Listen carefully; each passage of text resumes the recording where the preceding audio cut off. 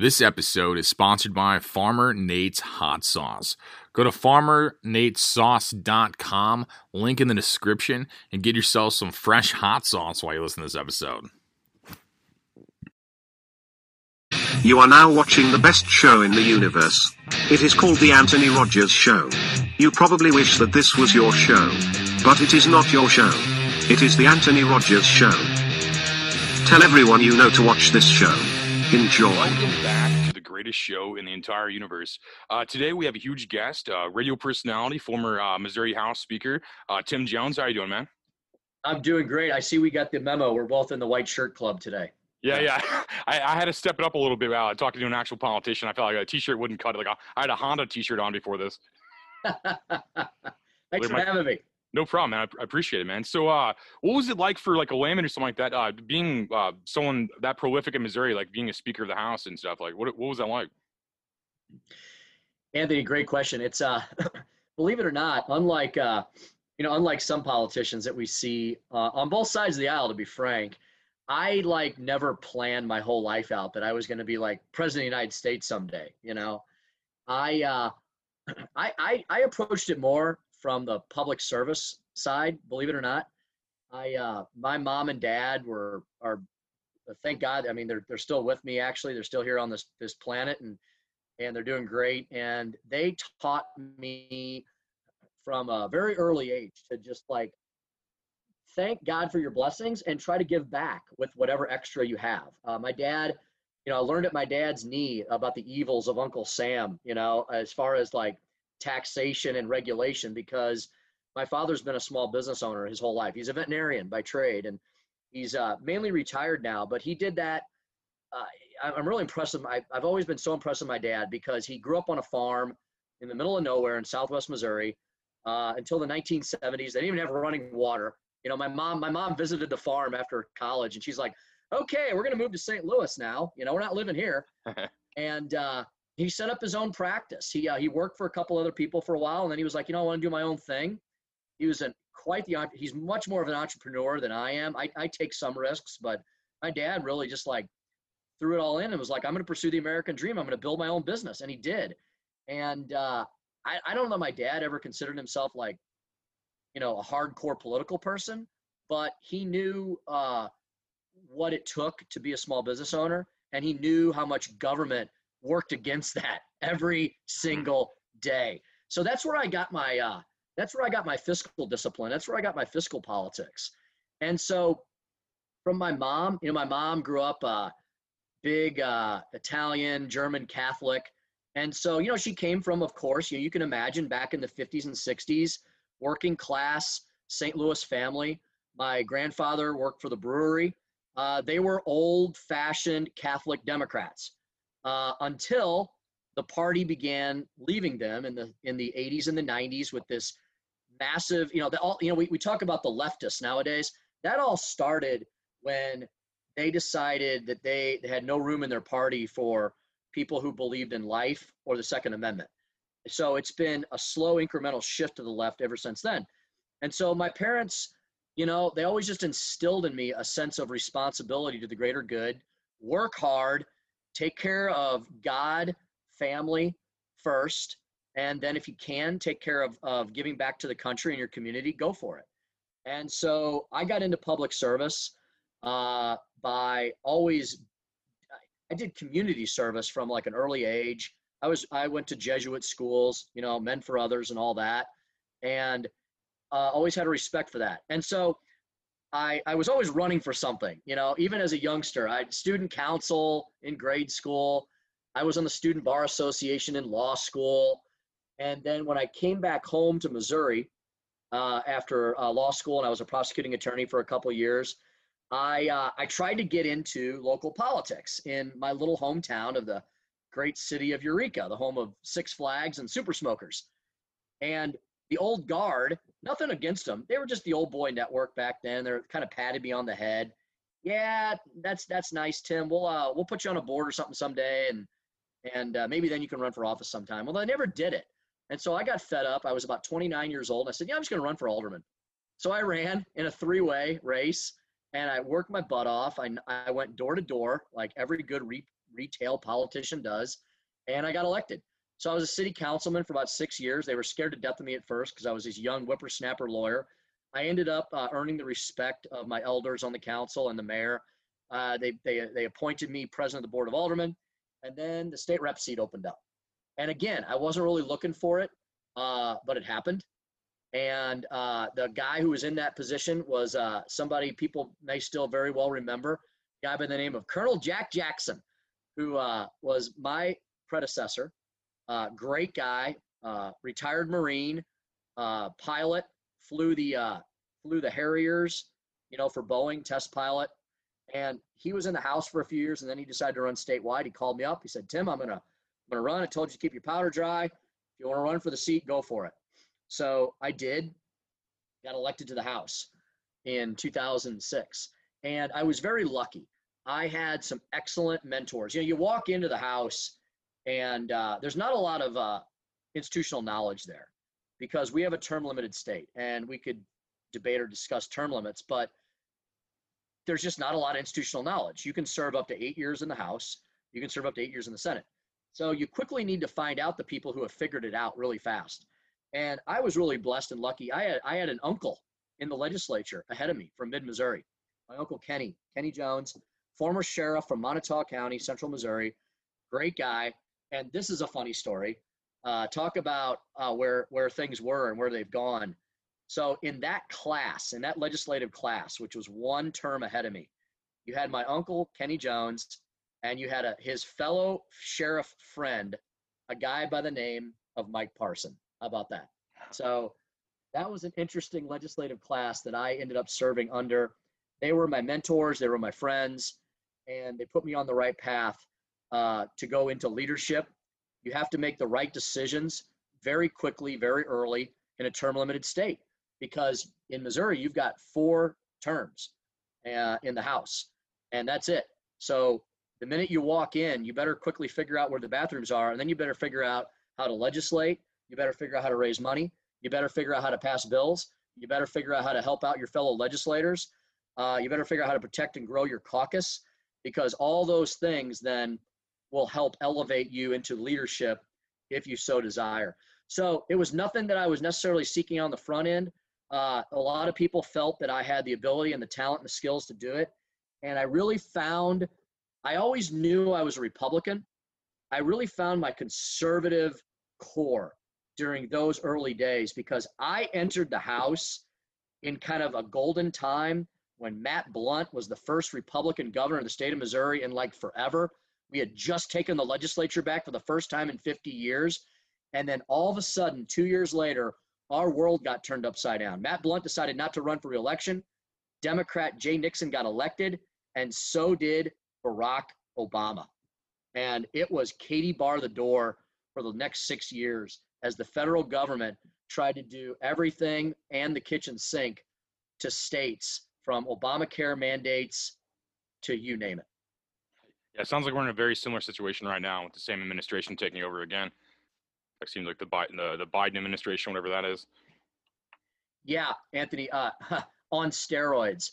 I mean, isn't it funny that we can look back on the happy days of the Barack Obama administration and say they only tried to ram through healthcare? See, they spent so much time and political capital on that as bad as Obamacare was, it was the only thing they got through, because they obsessed over it and they worried too much about it. This new crew of radical leftist socialists, they've learned that you don't need to pretend to engage in bipartisanship. You don't need to pretend. Joe Biden gave a nice speech on Inauguration Day that none of them probably listened to or cared about, because there's no unity. They're not even pretending. They're like, we want to do climate change, and we want to do screw up healthcare more, and we want to enter energy independence, and we want open borders, and we want to raise taxes, and we want to have spending and hey, the Republicans kind of set this up for them with the spending, right?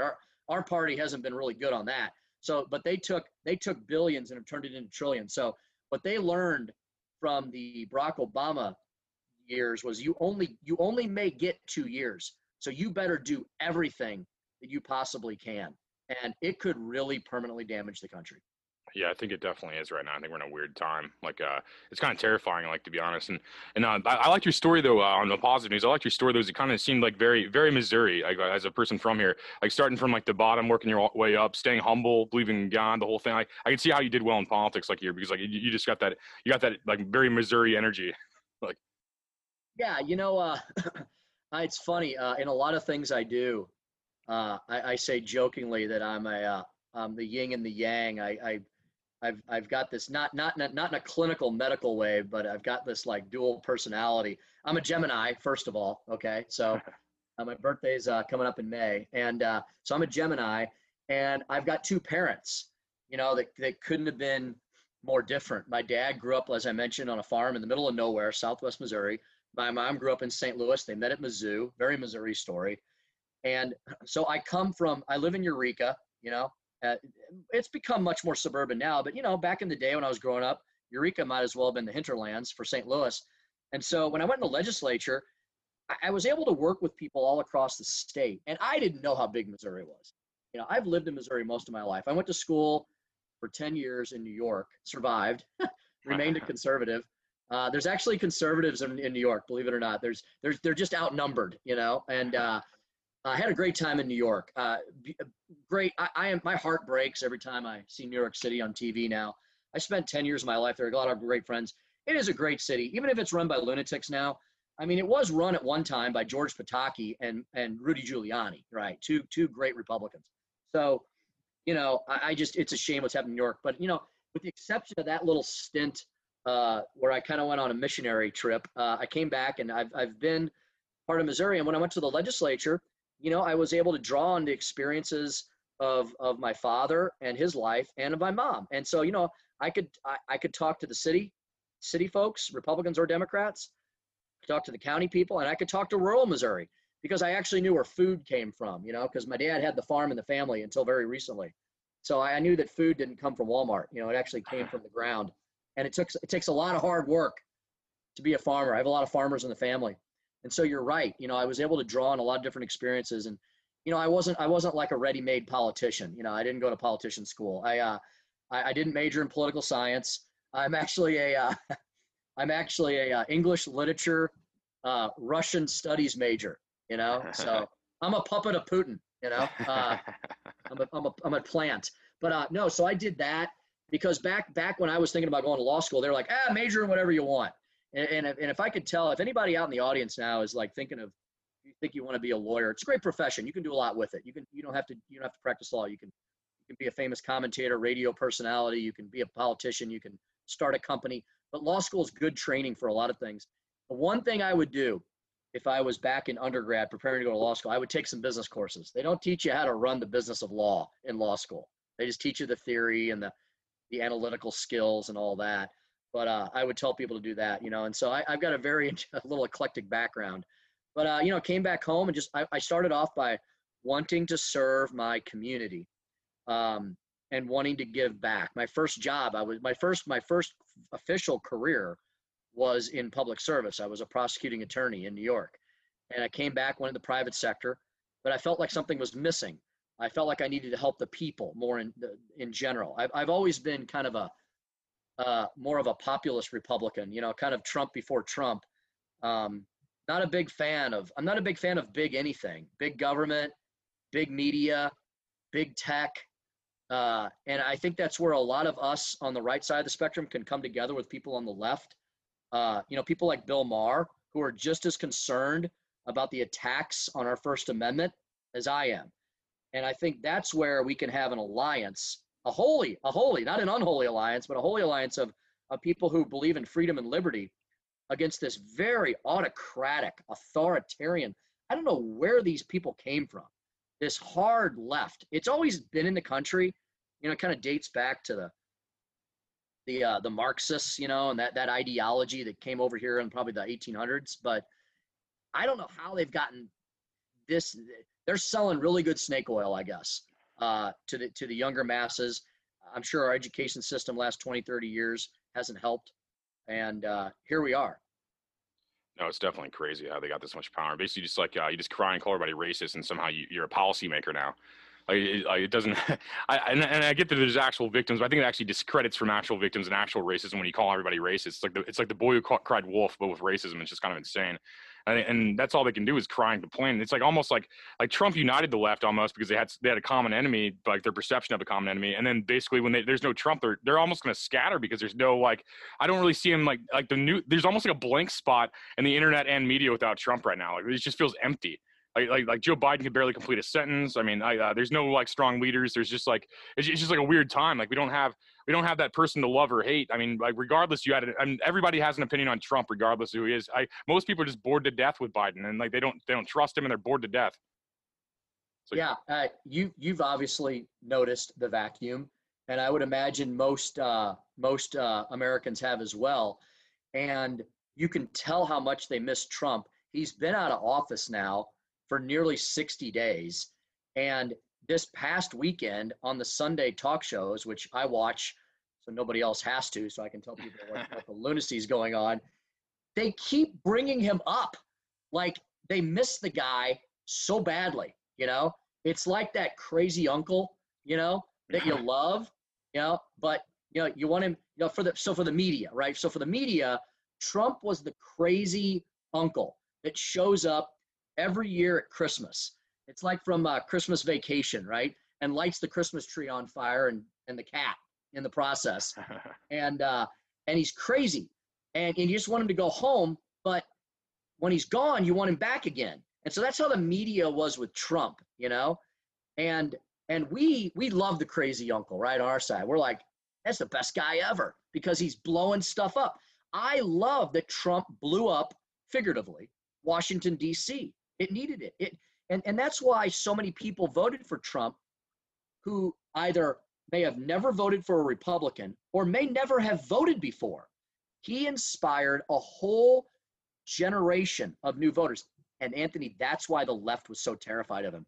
They were like, holy crap, we just lost our voters that we have given so much Kool-Aid to and snake oil to over the last 50, 60 years that we just take them for granted, right? The blue collar working men and women of the upper Midwest, the ones that Hillary Clinton can't stand. Oh, those dirty miners, those people that cling to guns and Bibles, right? We've been called bitter clingers, deplorables, and Neanderthals, right?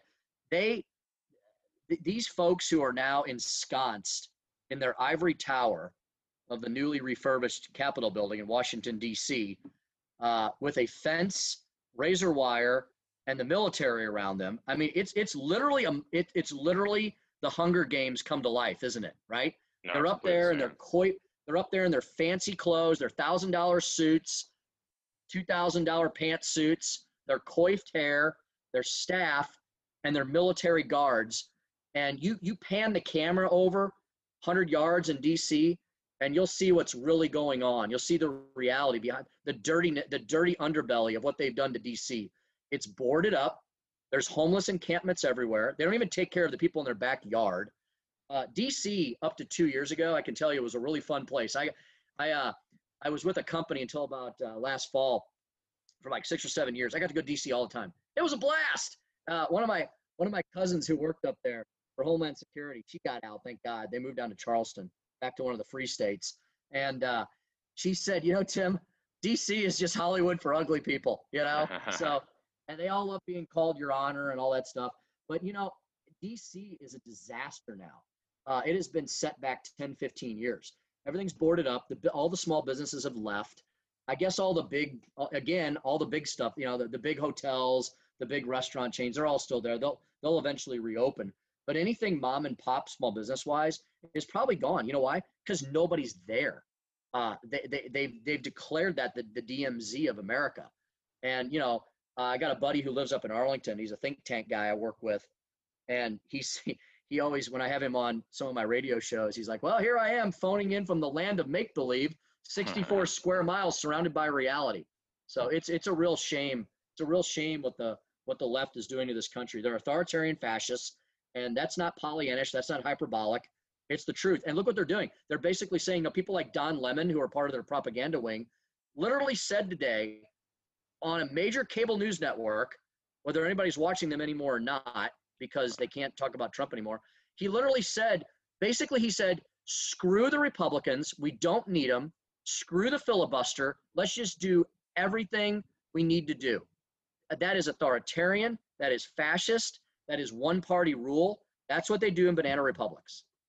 No, definitely. Democrats have a long history of just being ridiculous. I mean, creating the KKK, fighting for slavery. I mean, they have and then they're always like, "That's the old Democrat Party." They're always like that, rather. And then they just, I don't know, they're insane. Really, it doesn't make any sense. If you don't do your homework at all, the left seems like they actually do seem good to young people if you don't do homework. Like they virtue signal and they do all these things. They're like we care about people, but like Republicans don't like them because they're bad at policy. All we care about is policy. I feel like you're pushed to the right if you care about policy, basically. If you or if you're censored. I mean, that's how I became a Republican. I think I grew up with like the Bush era, where Bush was kind of a down period for the Republicans in my opinion, and then Obama kind of with all the drone strikes and stuff, and then like Trump coming out, I became a Republican after that. I feel like more so because I saw like an independent swoop the party, and I kind of like that. And I think that the Democrats also didn't like Trump because he's trying to shut down the border, and that's where they traffic all the humans and drugs and all that. They're fucking with their business basically, and I think that's a huge problem. I think it's just like if you don't do any homework, they seem good, but if you just start paying attention, they just don't at all. And that's why I think Republicans are always older. I think you don't see a lot of 20-year-old Republicans. You see a lot of like 30-year-old and plus Republicans. I feel like. Yeah, I love what Trump did to the party because the media can say whatever it wants. It can lie like it did about Trump's call to the Secretary of State's office down in Georgia, which was completely blown apart. Huge bombshell. Should have been a bombshell. The first bombshell was complete fake news, absolute, complete, made up fake news. So, what Trump did to the Republican Party, which was real news, is he expanded it, right? You're right. They're so good, the Democrats, I guess because they have no problem. I can't just sit here and lie with abandon, with no remorse. And they can. They're best, most they're impressive, maybe in a bad way. They're notorious though with their ability to lie and do it without blinking an eye or with apparently any regret whatsoever.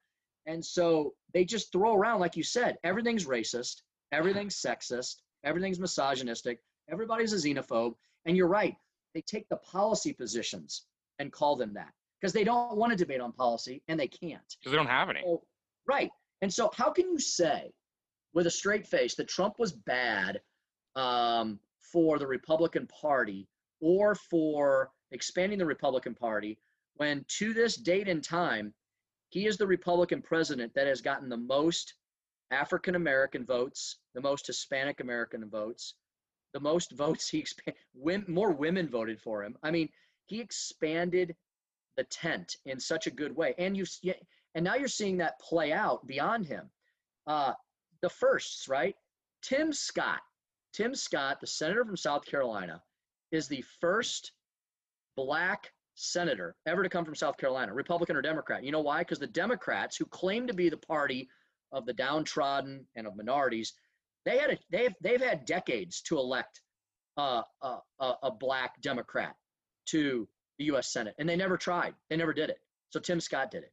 You've got Burgess Owens, right? The NFL superstar, Super Bowl winner, Burgess Owens from the Raiders, who just got elected to Congress from Utah, right? A black guy from Utah who used to be in the NFL. I mean, what a great American story.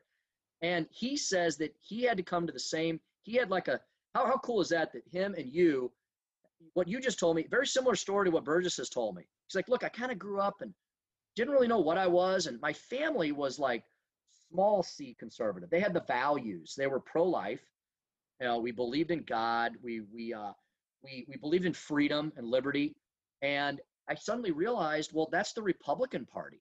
The Democrat Party has been promising all this stuff to black people for 50 or 60 or 70 years, and they've never done anything with it. They've been waging a war on poverty and just making it worse. So you're right, though. It took Trump with his persona and his gravitas and his bully pulpit and his Twitter feed, which we can love and hate at the same time, right? But what he did was he finally broke through he smashed through all that, and he got to so many minority groups and said, they've been lying to you. And I don't know, and I don't know if we're going to do better, but we're sure going to try. I'm going to try, and I'm going to try to drag the party along with me. No, I definitely agree. And it's just crazy. Like I mean, I fell for the hype at first too. Like I was like, oh man, I don't know if I like his temperament. I don't know if this, blah. And I started seeing what he was doing, like shaking the hand of Kim Jong Un on his own soil. I mean, that was heroic, man. It ended the Korean War to Koreans. It was like that's been a war that's going on for them forever. Like we don't even remember it really, but like my grandparents do. But and then I was just watching other things he was doing, and I'm like, oh, wow. He's like basically Trump seemed like a good guy with like words that people didn't like sometimes. He had harsher words, I guess. Where Democrats have good words, but terrible policies and they're the opposite basically. Like we'll say like more fucked up things. I think Republicans have a less of a filter, I guess, because I'll say whatever, and I'll say whatever words they tell me I can't say, and I'll probably say them more because they tell me I can't say them. And then like just the kind of person I am. And then I think that they'll act like they're just such good people. They're like, oh, don't say this word or this word or this word or this word, and then they're just insane. Like they're literally insane. Like like it just doesn't make any sense. And all their towns are slums. Like every single Democrat town's a slum at this point. I mean, they ruined St. Louis. They just completely ruined St. Louis. I mean, it's disgusting to me. It really is. And look at back to your point about words. Trump learned to beat them at their own game, because you're right. Democrats have this knack for like, and again, it goes back to the problem that they have no remorse. They have no conscience when it comes to lying. So they'll call an orange an apple and convince you that it's a freaking apple, you know? And they're good at it. And like, okay, let's use HR 1, this horrible bill where they're going to try to federalize elections and basically legalize ballot harvesting and same-day registration, basically, and abolish things like voter ID, which would protect the electoral system of one man, one woman, one vote. So they call it like the People's Act or something, you know, or the People's Freedom. And so they do that. So what did Trump do? First thing he does is his campaign motto is "Make America Great Again." Who could argue with that? They hate him to this day because they've tried to turn, so they just call it MAGA. So they've made MAGA literally a 4-letter word, you know, like someone saying shit or fuck or whatever. They've made that their 4-letter word. But when you say the phrase, which I always do when I'm on the radio, I'm like, you truly are going to argue that to make America great again? Well, when you say it wasn't great, well, there's plenty of times it wasn't great. There's plenty of times where it slipped. And so from that point forward, make America great again. That's what he did with everything else. He learned to wordsmith and beat them at their own game. But unlike them, to your point, where they just like say these things and then they do the opposite, he actually tried to make America great again. He tried to be like, look, you can't be a nation. There's no nation on earth that has our open border globalist policy. Even these nations that you lefties love do not have open border. Mexico doesn't have an open southern border, so why should we? So we're going to do that. If you're not a sovereign nation with borders, then you're nothing. You're just a nothingness. You're pass-through country where people can come in, take what they want, and leave. And then eventually you run out of everybody else's money, like Margaret Thatcher used to say. And so he did that. He said he was going to cut taxes, and he did it for everybody. You know, and the other thing they hate to talk about is that under Donald Trump, for the first time in like 30 years, the people who started benefiting from his economy were the working and lower classes. Their wages started going up. I'm sure the rich people got richer, because they always do. But for the first time ever, Donald Trump's policies were benefiting the middle class and the lower classes and the blue collar workers, because he brought jobs back. And he made these big giant, back to the bigs again, he made the big corporations, he made it painful for them to do business anywhere other than on American soil. So much of what he was doing was working. That's why they had to get him out of office. And it's so funny. Like, you and I get yelled at now because we say things like, well, I question the elections in Pennsylvania and Georgia and Michigan, and we get yelled at and called seditionists. But Time Magazine, you probably saw it, Time Magazine, after the election was all over and done, they wrote this big article about how there was this like secret effort between the left and big corporate America to do everything they could to essentially rig the election. They admitted it. Now, they didn't talk about it in the electoral fraud sense, but they basically admitted that they did everything they could to put the thumb on the pulse, on the necks of Americans to convince them that reality wasn't real, that all these great things that Trump was doing, and of course, the China virus just added the gasoline to that fire, unfortunately. No, definitely. I think they used it as an excuse to like just take away more rights and like make it more shady and stuff too. Like they used like it's like how 9/11 was used to pass bullshit legislation as well. It's like they use like a tragedy, and then they're best at that. They're best at like using tragedies to exploit situations, and like it's just like a completely insane situation. Like how anybody could think Joe Biden won the election without campaigning at all, and like while Trump was filling arenas like 7 days, I mean multiple times a day, 7 days a week, just filling arenas. Like I mean it made no sense. Like it just doesn't add up like basic math. It just doesn't. Like none of that even adds up at all to me. Like It doesn't. And We're going to take a break for a second and get right back to the show. But first, you need to get some Barrel Brands beard oil. If you want a flawless beard like mine, I mean, it's literally fucking perfect. If you want to go to barrelbrands.us, link in the description, get some beard oil, and try to get a beard as perfect and flawless as mine. there's a great article on the Federalist that analyzed exactly what you just said. And it was called something like the 6 weird things about the election that just don't add up. And without I guess they were able to dodge the censors on that, so they didn't get called seditionists and banned. But they did it in a very careful, analytical way. And you come away from it going, yeah, there's really no way that happened, because you look at the laws that were improperly, unconstitutionally changed, and you look at where they targeted.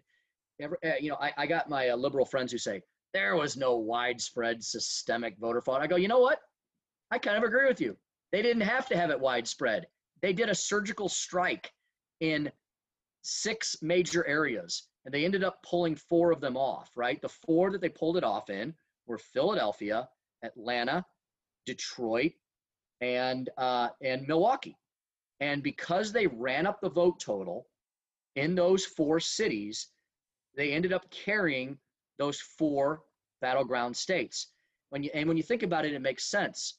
Those 4 cities are notorious for being democratic, corrupt machines, right? They have made jokes about Philly, haven't they? I mean, since the beginning of time. I mean, Philly, Detroit, St. Louis, Chicago. Chicago doesn't help you because Illinois is already blue, no matter what, right? It doesn't matter. But you go into the purple states that I just mentioned, and you run up the vote totals in cities that you absolutely control as democratic machines.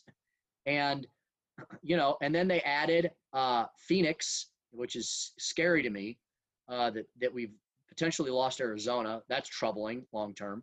But, they added Phoenix as kind of extra measure. And because I think they weren't sure about Georgia. And I put as much blame on the failure of the Georgia Republican Party as I do on the Democrats for this, because how in the world do you let Georgia go blue, right? They underestimated Stacey Abrams and her epic orchestration that she put in and her voter fraud machine. And Brian Kemp, she made Brian Kemp and that Secretary of State down there, Raffensperger, look like a couple of pikers. She schooled them, she owned them. And, whether she did it, we may never know. We may never know how much fraud there really or really was not, but she beat them. And Georgia should never, I still don't believe to this day that Georgia's a blue state. I just think that the Republican Party failed and that there was questionable activities that went on in Atlanta. And so here's the lesson to state legislators. If you control your state legislature, which Republicans actually do in a lot of those states I just mentioned, they do in Pennsylvania, you got to get your act together. I don't care how much abuse you take from the media or the left. You've got to pass the most stringent electoral integrity laws that you can. And, Pennsylvania's got another problem. They've got an elected left-wing liberal Supreme Court. So you're going to have to run you're going to have to, I don't know if it's elections or appointed there, but whatever it is, you got to fix that too. Republicans have got to get back control of the levers of the rule of law. We currently have that in the Supreme Court, thank God, until they pack it. And I think that's on the table, court packing. DC is a 51st state's on the table. This HR 1 is on the table, and all of them are going to cause permanent damage, whether we take back the House and the Senate or not in 2 years. Yeah, and I would even settle with actual Democrats. I think the problem is the extreme left. You know what I mean? Like, 'cause I think like there's a lot of good Democrats that have like good hearts as well, and like a lot of the voters are good people too. But it's like it's just like the extreme left's the problem, like the witch hunt, and usually what's happened. I mean, even what I see with like Silicon Valley is like basically they're gonna end up like fucking themselves over through. I mean, because like whatever you give in this world, you get back, like kind of, you know. So it's like, I mean, like today, like I was banned from Twitter basically. But so if you ban everybody from social media, who's gonna use it? Like it's gonna get to a point where it's like if you go to a grocery store and it's like, no, you can't buy bacon. It's just like insane. It's like, oh, okay, I can't buy bacon. Okay, you know, it's just like an insane kind of thing, and then like you're just getting rid of your customers really, and then it makes people like me like think in my head like when I got banned from Twitter, I'm like, okay, I'll just buy billboards. I'm gonna start marketing in real life harder. It was like I got lazy with like, and that's just my own personal experience. I couldn't believe that they removed a sitting U.S. president. And everybody was okay with that. I'm just like, they removed Donald Trump when he was still president, and everybody was like, okay. I mean, not everybody, but a lot of people were okay with that though. There were people that were okay with that, and then it shows the overreach of like technology and I mean, every industry, every major industry is competing for power right now. I think like the corporations have taken over, and they're not even hiding it, and like these people are too scared to see it. Like they're constantly like you're gonna die, your family's gonna die, everybody's gonna die around you, you know, and it's just like constant fear, and it shrinks the brain, so they're thinking from a reptilian place, and they're not thinking clearly. They're not able to. And like guys like me, I get adrenaline in situations like this. Like I only handle good situations, like in insane situations. Like normal situations, I'm a bum almost. I wouldn't even care. I'm just like, oh, okay, whatever, everything's fine. I'm gonna just like do comedy and tell dick jokes in a bar, you know, or whatever, sell T-shirts, whatever. but then when things get fucked up, I feel like I'm a guy that gets thrown to the front. I'm like, okay, fuck this. Like I'm not. If no one's saying it, I'm going to. This is insane. They're like, this is insane.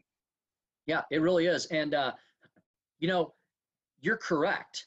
There are sane Democrats left. Most of them are out here in flyover country with us, For sure. in a lot of the red states, in the free states, as I call them.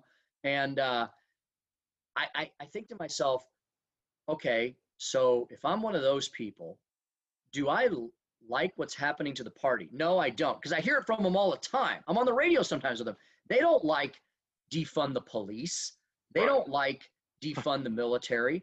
They don't like they don't like burning down urban America, because that's where a lot of them like to live. Right. So I'm like, okay, are there not enough of you? Are you too scared? But you like, you know, I think of that congressman from Ohio who ran against Pelosi a few years ago for speaker, Tim Ryan. I think about him. I think about some others. I think about some right here in St. Louis that I do radio, Jane Duker, some of the people that came from Mayor Francis Slay's administration, like Jeff Rainford, you know, old school Democrats. And there's some younger ones too. They're not just all old. There's some younger Democrats. Think of Alderman Jack Coder on the St. Louis City Council. He's a pretty normal guy. He's a businessman. He's a practicing lawyer. He knows what it means to sign the front of a check as well as the back. And I'm like, okay, so you've got to get a hold of your own. Stop arguing with us for a minute, because we're really not the problem. Whether you want to admit it or not, your party is being destroyed from the inside out, because at some point, you're right. We see it in California. So there's another glimmer of hope. There are nearly 2 million signatures to recall Gavin Newsom. Well, despite what Gavin Newsom just said today, that's not 2 million members of the Proud Boys, QAnon, right? Right. And every racist in the land of fruits and nuts. Because he thinks only Republicans hate him. He thinks only Republicans hate him. He's like delusional as fuck. Right. There's not that many out there. Yeah, there's not. Yeah. I'm sorry to tell you, Gavin Newsom, there's a lot of Democrats and independents that have signed that recall petition, because I also saw a bunch of polling, and he's way upside down. It's like 43% want to retain him, and like 57% want to kick him out. Okay, 57% of Californians on a pro rata share are not Proud Boys, QAnon, and white supremacists, you know? Yeah, it's an insane argument. It's an insane argument. You've done a bad job, dude. You, Cuomo, Whitmer, she gets to fly under the radar because she's in a Midwest state, but she's just as bad up in Michigan. She's the one that locked her entire state down, and then her husband was out yelling at people that he gets to use his boat because he's the husband of the governor, while nobody else could, right? So yeah, Anthony, I mean, okay, but apparently you have to literally hit rock bottom like they have in California. California has major problems. And the only reason they can pretend that they're still doing okay is because they're just so damn big. They've got if they were a country, they've got the 4th largest economy in the world. So that's what keeps them going. Their sheer volume, their beautiful landscapes, their great weather. But at some point, you have people that that I know, that friends I have that have left California. And I used to ask them years ago before it got this bad, wow, you really left Southern California? Wow, you were like, you had a house there and had a job, and why are you here in the Midwest where like half the year our weather really sucks? It's either too hot, too cold, or too rainy, although I love our seasons, days like today, I'm like, oh, good Lord, can we see the sun sometime? And they go, Tim, it's not worth it. I love being here in Missouri. I love it. California was insane. The weather, the beaches, the palm trees, and the arid conditions. At some point, it becomes not enough. The insanity overrules it, and it's insanity. It's like you can't walk into a restaurant without being confronted with some kind of virtue signaling about the fish you're going to eat because it may contain fish stuff. Yeah. They have those. You can't even walk into a restaurant right now. You can't even walk into a restaurant right now, like at all. Yeah.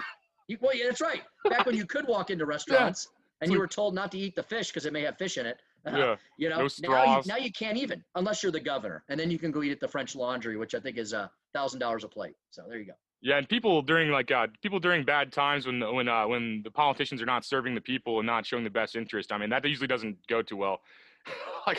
I'm in the county more than anything now because I was living in St. Louis most of the time, and I mean I still have an address there, but like I'm in Wentzville most of the time. It's like I could actually go to a restaurant and people aren't making me dress like a surgeon and pretend like that stops the virus. It's just like insane. I couldn't imagine being this stupid. Like I just couldn't. I can't even fake it. And I mean I was told I was free in first grade or something, and then and I remembered that, and I'm not getting rid of that no matter like how many people yell at me or if I can't even use the internet ever again. Like who knows if this is my last podcast at the rate this is going because of of how I'm getting banned. I mean, it's like insane. I can't post on Facebook. I can't post on Twitter. I can't even have a Twitter right now. They won't even let me make an account again.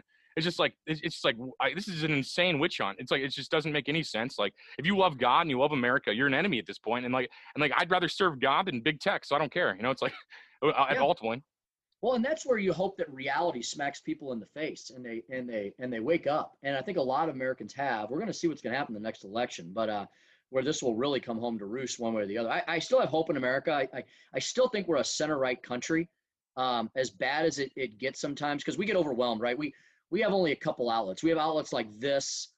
We have outlets like Conservative Talk Radio.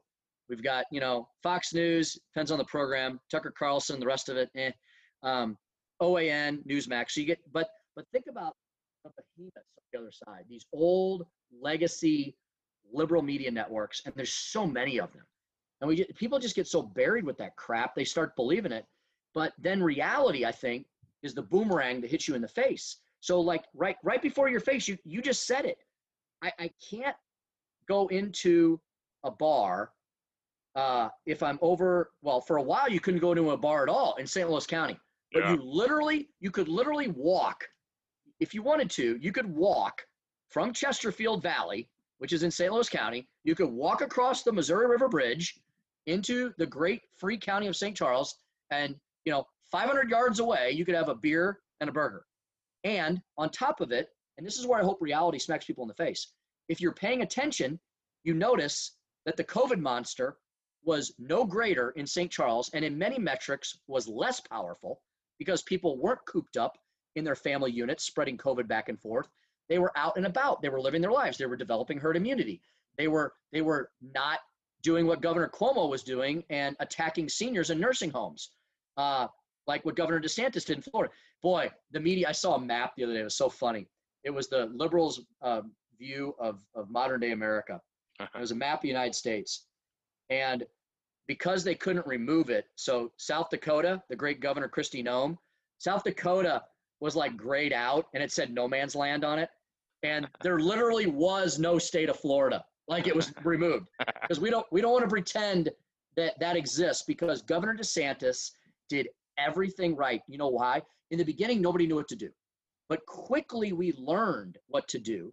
And the left, they realized they had Rahm Emanuel's "Don't Let a Crisis Go to Waste" axiom in their favor. Fear is a powerful motivator, and hope is not always a plan. But Governor DeSantis looked at facts and data, and he started slowly opening up Florida. Okay, did all right. Open up a little more, did even better. He signed an order saying you can't put sick people in nursing homes. Governor Cuomo did the opposite. So we start ignoring, if you're the legacy media, which unfortunately a lot of people hear because they're running around hither and yon. And thank God CNN is finally out of the airports, because that, I think, was an infection, a cancer on America for decades. And so you just can't have that.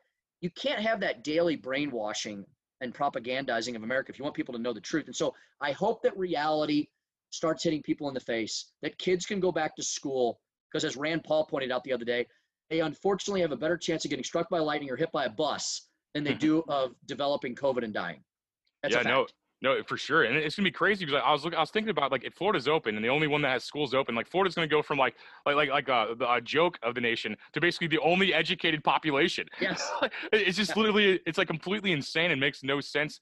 And like I'm not saying that, like, maybe I'm not saying it's not a threat, I guess, but I'm saying, like, you'd have homeless populations dead, you'd have bodies stacking up. I've seen no sign of COVID-19 other than from a teleprompter reader and from graphics on television. I've seen no evidence of it being a threat. I know it's probably real, but it's not an actual threat to society. Not worth. And if it is, wearing a cloth mask has nothing to do with stopping a virus, and shutting down the global economy and making independent business is not a cure for a virus. I mean, banning independent business is not a cure. It makes no sense. The Spanish flu, which we had in this country about 100 years ago, to this day, as we see all the COVID metrics plummeting towards zero, and hopefully, God willing, in a couple months, they'll be at a statistical zero. The problem is that once you have an airborne pathogen in the system of the global ecosystem, it never goes away. Ebola still exists, and that's freaking got a 50% kill rate. H1N1, all these things are still there, but they've been beat down into near statistical zero. But Dr. Flip-flop Fauci, oh my God, put that guy away. He's convinced everybody, for some reason, that we should treat this airborne pathogen. It's COVID-19 for a reason, right? There were 18 predecessors, okay? And they're all from the same genus, species, whatever that they call viruses from. It's all from the same epidemiology. And he somehow convinced everybody on this one, we have to do everything different. Everything has to be done differently. The Spanish flu had a kill rate of 9 times the amount of COVID. So in today's numbers, so what? We've got 600,000 almost died, which is horrible. But put that 9 times is 5.4 million. Can you imagine? No, it's insane. That's something to maybe worry about. And we didn't shut the world down. And they were very smart in the early 19. It was the Industrial Revolution, right? We had a brain. We were human beings. We were smart people. We were starting to invent crazy things, and they knew it was a virus. And you see a lot of the old pictures. They had masks on and stuff when they were dealing with the sick. But you went about life, and we've done that with now. If this had an Ebola-like kill rate with this amount of transmissibility, then we're living. We are living in real life. Stephen King's The Stand. Then it's here. It's happening. I love that book. It's into the world. Yeah, I read that one. It was really scared the shit out of me. But this, every time this happens, we think, is this it? Well, we quickly learned it was not. But the eggheads in their ivory towers in D.C. tried to convince us it was, and they still are to this day, despite the fact we see that it's not. It attacked the most vulnerable. It attacked our seniors. It attacked the elderly. And in the states that protected them, more of those elderly survived. And in New York, where Cuomo did the opposite, they died. And so they decided they were going to use the China virus as a tool to try to control the American people. And I hope it doesn't work. I hope we continue to come out of this as we are. I think people have had it. They know how to deal with this one. We better get ready for the next one, is what I'm saying at this point, and forget about this one, because it's about done. It's crazy because first off, I don't believe the actual numbers. So I think but for the sake of this argument, I'm going to say the real. I'm going to say 600,000 people died strictly from COVID. Okay, so then look at data. Look at more people died from abortion. Yeah. More people died Yeah. from heart disease. Yeah. And like, okay, so people are still fat. People are still killing babies. But okay, but we can't die from COVID. We could just kill them. We could kill babies and die from heart attacks. That's fine. But it just makes no sense. And then also these people, basically the people telling me this are funded by people that sell products made by child slaves and slaves from Asia in the concentration camps, basically. And so they sell slave-made products, and then they're also trying to say they care about the health of people. It's just an insane inconsistency. I don't see how I just don't see how these people can even trick people into thinking that they know they're talking about, other than through credentialism. I think it's just the fact you put on a doctor coat, the same way we're wearing collared shirts to not, the same reason I put this on now, like a piece of shit when I'm talking to a politician and radio host. They do the same thing, put a doctor coat on, and they're like, okay, trust me, I'm a doctor, and blah. And doctors used to be good people. It used to be a noble job, but now they're pharmaceutical sales reps. That's all they are. They're pharmaceutical sales reps. They want to sell you shit like this vaccine or whatever the purpose of this is. None of it makes sense. None of it's consistent. And I never understood how eating in a restaurant was revolutionary during the civil rights movement until now. I never understood that. I'd see them at a bar, and there'd be a bunch of crowded people at a bar, be like, yeah, I'm gonna eat here even if I'm black. And I'm like, today, that's insane that they had to do that. But now we're having, if I take a picture at Cracker Barrel, I took a picture at Cracker Barrel making fun of people. I'm like, have fun at your house. I'm gonna eat a badass breakfast. I just woke up at 2 p.m. I'm eating breakfast right now.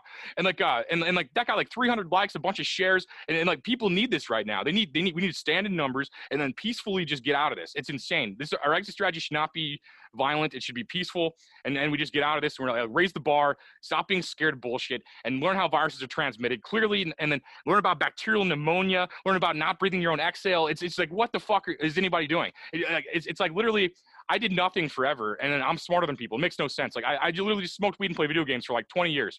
I literally did fucking nothing, and somehow I'm smarter than people that claim to be doctors, claim to be fucking experts, and they'll just yell science. Science, but science. I'm like, yes, that's a subject. What in science makes you think that this is okay? Explain what in fucking science makes sense. It's like me just yell math or something like that. It sounds smart. It's like, but math, I'm math. It's not an argument. It's basically just a lazy attempt at manipulating people. That's what it seems like.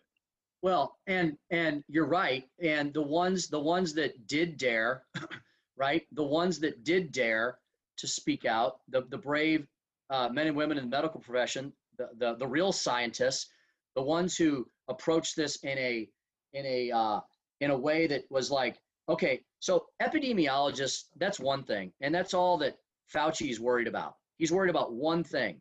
And so if you're worried about one thing, then you're not worried about human beings as a total. And so when you have people like the 3 infectious disease experts that created the Great Barrington Declaration, right? Brilliant scientists, brilliant researchers.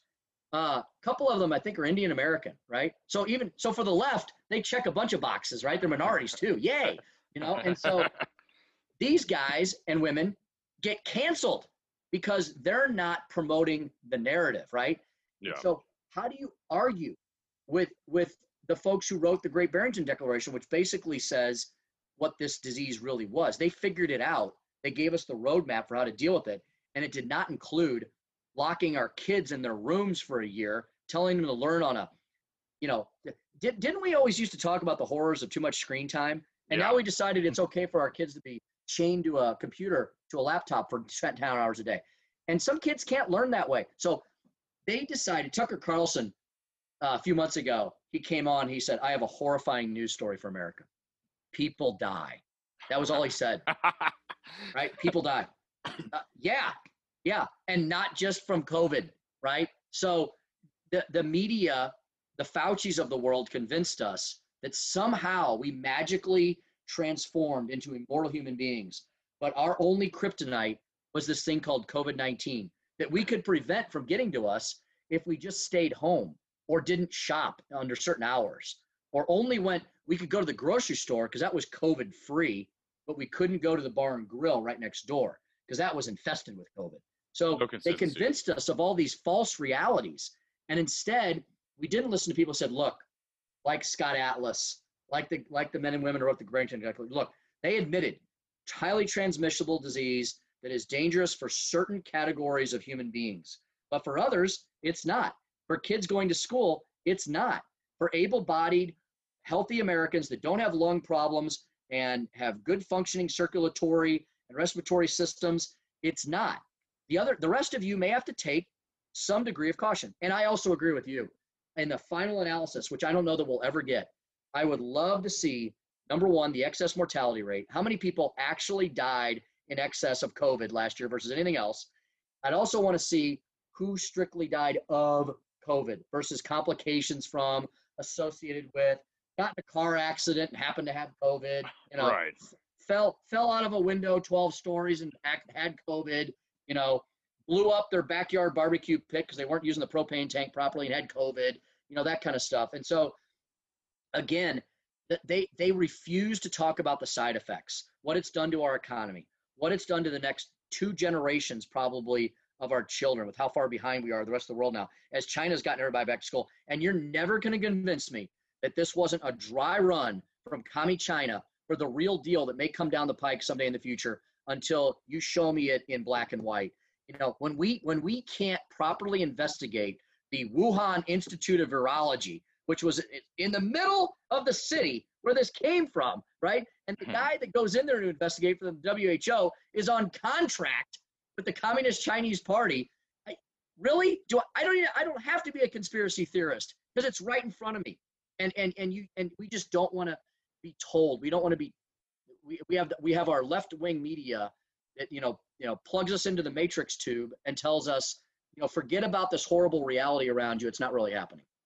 No, I agree. And the only loop I found in in the internet not being censored is when I Google South China Sea, and you actually see how fucked up things are getting on a global stage. I mean, you basically have France, you have Germany, you have Taiwan, you have Vietnam, you have the Philippines, all getting their navies ready, and it's looking like it's going to be a world war from my perspective. I think China's about to be checked, and it's about to be the world versus China, because they're trying to take over the world and they got too greedy. They how Hitler had 2 fronts. Well, China just tried to create 196 fronts. Yeah. And they're fucking idiots. They think because they have the most people that matters. But I think that it's not going to. I just hope to God it's not a 15-minute war where we just nuke everybody. And I hope that we can check China before we have to learn Mandarin and fucking pretend like God's not real or something. Mm-hmm. Yeah. Insane. Absolutely. And all of our best allies around the world are absolutely just as terrified as we should be.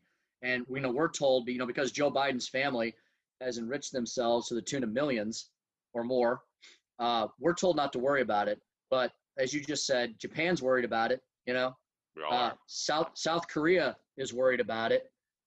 India and Pakistan are worried about it. And if they were honest, I bet Russia's worried about it too, because Russia's economy has just been obliterated over the last 30, 40, 50 years due to the fall of its facade. But we're told to worry about Russia, which has the economy about the size of Joe Biden's home state of Delaware. And keep an eye on them. They've got nuclear weapons, right? But they're not insane. I like I said, I studied the Russian people. They're a proud people. They're an autocratic people. They're nationalistic people, but they're not insane. The North Koreans, their leaders, the leadership, it's a bit crazy, but he doesn't, Kim Jong-un, he just wants to sit around, eat caviar, and, probably mess with hot chicks all day. I don't think he wants to blow himself up, but there are some insane people in the world, and there are some insane dictators, and those are the ones we need to be worried about. And as far as China goes, they've got this somehow, while we were screwing around over the last few decades, worrying about American Idol and reality TV, and now we're worried about the gender of Mr. Potato Head.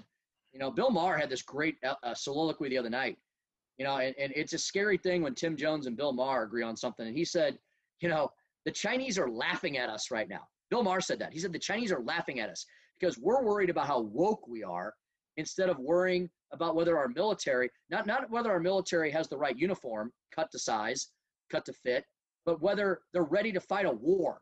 And if we've got women, generals, who are ready to go in and kick ass, put them at the front of the line. I'll follow them into battle. I don't care who it is. I want to know, are you prepared for war? Do we have the best fighting machine for enemies that we really need to fight? Not everybody, right? The older I get, the more libertarian I get on this issue of not being the world's policeman.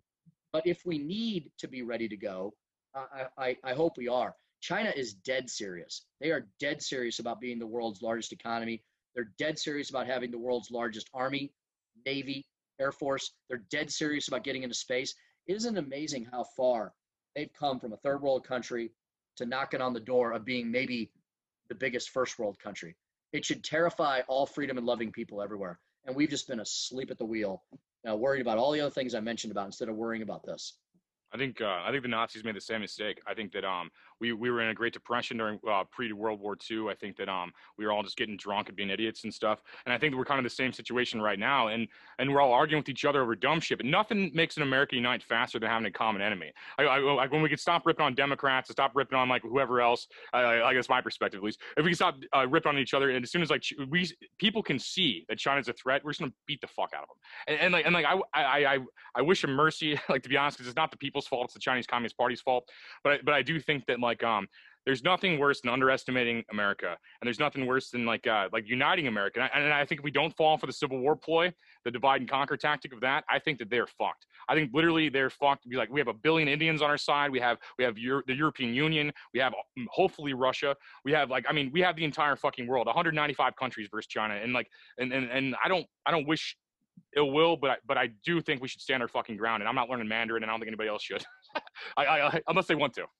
Yeah, at some point, at some point, the rest of the world, and I'm sure smart people in all the countries you just mentioned are aware that the alarm bells should be going off, and I'm sure they are in some of these lands because these people want to keep their sovereignty.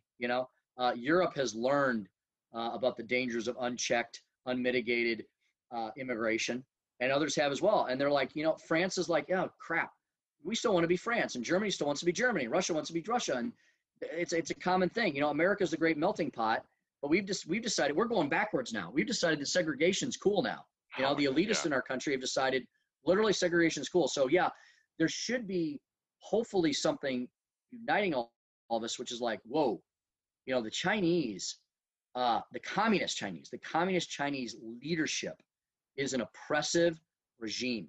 Hong Kong went from one of the most freest places in the world to now being taken off the prosperity index, right? So there's your, you don't have to look any further than that.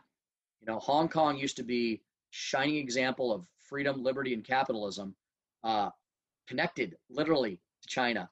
And now that they have been allowed to take it over, boy, didn't that happen fast. And now they've had just an epic downfall. And because of the guy who's at 1600 Pennsylvania right now and his family ties, we're not discussing this from the bully pulpit, and that's where it needs to be examined. No, it's insane. And I feel like I could talk for 9 more hours, but I think this is the longest podcast I've done. And I appreciate taking the time. I would literally talk for 5 more hours if I could upload the video. Like if it would still upload. But check out Tim Jones. He's Wake Up with Springfield. Tim Jones. Google it to find more information. Also, the Tim Jones Show on 97 FM Talk. It's an absolute pleasure to have you on here. I'd love to have you again, man. You're a brilliant man. I wish you continued success, and thank you for taking the time, man. Anthony, I love what you're doing here. With the radio I do, we're kind of shackled to the clock a lot, and this was wonderful to have. I love the long form interview and the podcast feature. I love what you're doing. It's such an important part of the dialogue and the discussion. I hope a lot of people see this and keep it up. You're doing fine work here. Thank you, brother. God bless you, man. Yeah, you too. This episode is possible because of sponsors like Pogo's Peppers. Go to pogospeppers.com. It's a small batch hot sauce from Rye, New Hampshire. They use fresh ingredients, no artificial preserves. And their sauce is made with only the great stuff. So go to pogospeppers.com, link in the description, get some hot sauce, and support your favorite podcast.